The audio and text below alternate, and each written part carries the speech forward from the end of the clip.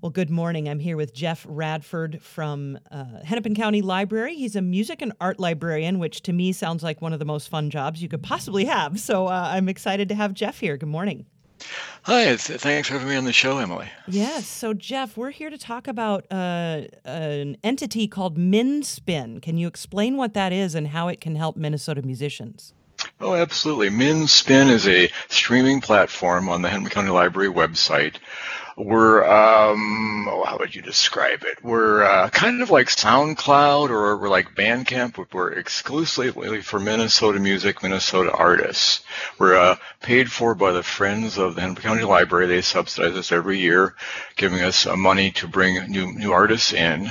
And the really cool thing about it is artists submit a song to our website. We're open right now until Wednesday at midnight, and artists can submit a song. If they're accepted by our team of curators, we ask them to submit the rest of their album, and we offer a 2-year contract, which they maintain all rights to their music, and we give them $200. Wow. So it is a way to support some local musicians, whether they're jazz musicians or not, right? This is all Minnesota musicians. All Minnesota artists, any genre. Our genres actually mirror what we offer in our CD collection.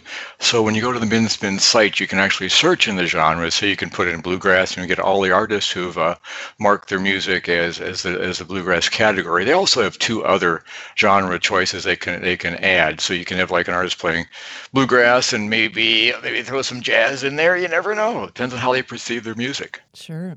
Jeff, tell us about when MinSpin started up. How long has this been available? We're in our 4th year now. We started this about 3 years ago. Duh. Actually, I got the idea, say in 2016. Started passing it through channels, writing proposals. We formed a team. The county library is really, really good at organizing teams. We all have our specialties and that sort of thing. It took us about a year to pull it together. We went live 3 years ago with 55 artists. We added quite a few more the next year. Last year, the Friends of the Library paid for us to add 100 artists. We managed to add 90. There's various reasons why you don't get the full 100 sometimes. People are on tour, things like that. This year, we're trying to bring in another 100. We've got the funds for another 100 artists, so we hope we can reach that goal.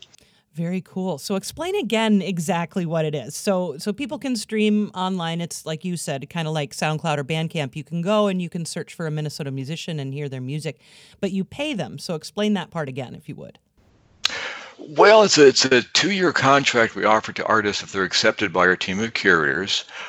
They may maintain all rights to their music, and we pay them $200 as a stipend for that. One of the reasons I organized MinSpin was even a few years ago, artists were starting to make virtually nothing on streaming rights. I mean, it was just ridiculous. I know a lot of artists since I've worked as a music librarian for a long time at the downtown library. And I thought maybe there's something else we can do so we can offer that exposure. We have a lot of people with library cards. Now, I should say that if you have a library card, you can also download the music on MinSpin as well as stream it. Oh, cool. Yeah, it's just another option that we can offer. And since it's really trying times now, it is so rough out there for artists. Things are so bad right now with what's going on that even though we can't get them that $200 till a little bit later in the year because the music has to be accepted and put up on our site, and that takes a long time to process. Still down the road this year, we can at least offer that. And for some artists, like we have some major artists on our site, like Brother Ali and bands like Pertner Sandstones, that may not be so much for them, but for us, beginning artists, and we have quite a few new artists on MinSpin, $200 is a car payment or groceries for a while. At least it's some way we can help them out. Sure. Jeff, how long have you been working as a music and art librarian? I've done about everything with the library. I started out as a shelving books. I've driven the bookmobile. I've been associate or an assistant librarian, but I've been an art music librarian for 15 years. Wow. Tell me about what that entails. What does that mean for you? If you weren't working from home right now, what would your day look like? Well, I have a lot of responsibility with different collections, and of course, I'm on a lot of different teams. I help manage the periodical collection of the downtown library, and we have a lot of titles. We have almost 900 active subscriptions, as well as thousands of subscriptions that we have in our stacks. I work on also some teams organizing like our vinyl collection. We have a really cool thing called Vinyl Revival, where we're building our vinyl collection again, not for circulation, unfortunately, but for folks to come in and listen. We have a listening room.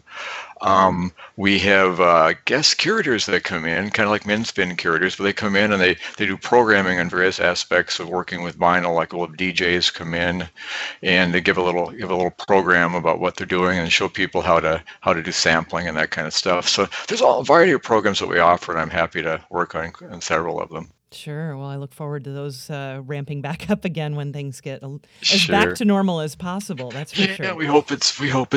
We hope it's soon. This is tough times right now. Indeed. So, Jeff, what else would you like to say about Minspin? You said the deadline is Wednesday night at midnight, so that's fast approaching. Yeah, And where it's do coming. people? Yeah, where do people learn more?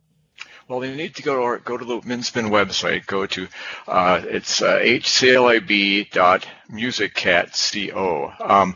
The best thing to do, probably, since we're on the radio, to find us is just Google Minspin, capital M, capital N, lowercase spin.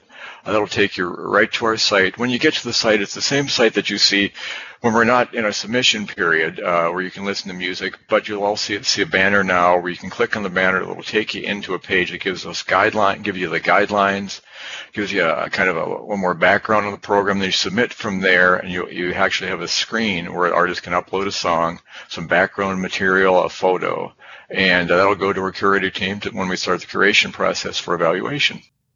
Very cool. Well, Jeff, what a pleasure it's been to speak with you. Any final thoughts before we say goodbye about Minspin? Well, as you mentioned, we've only got like about a day or so left. So artists, please go to Minspin and submit your music, and we'd love to have you on our website come later in the year. Wonderful. Jeff Radford, music and art librarian with Hennepin County Libraries. What a pleasure to speak with you today. Same here, Emily. Thanks so much for having me on your show.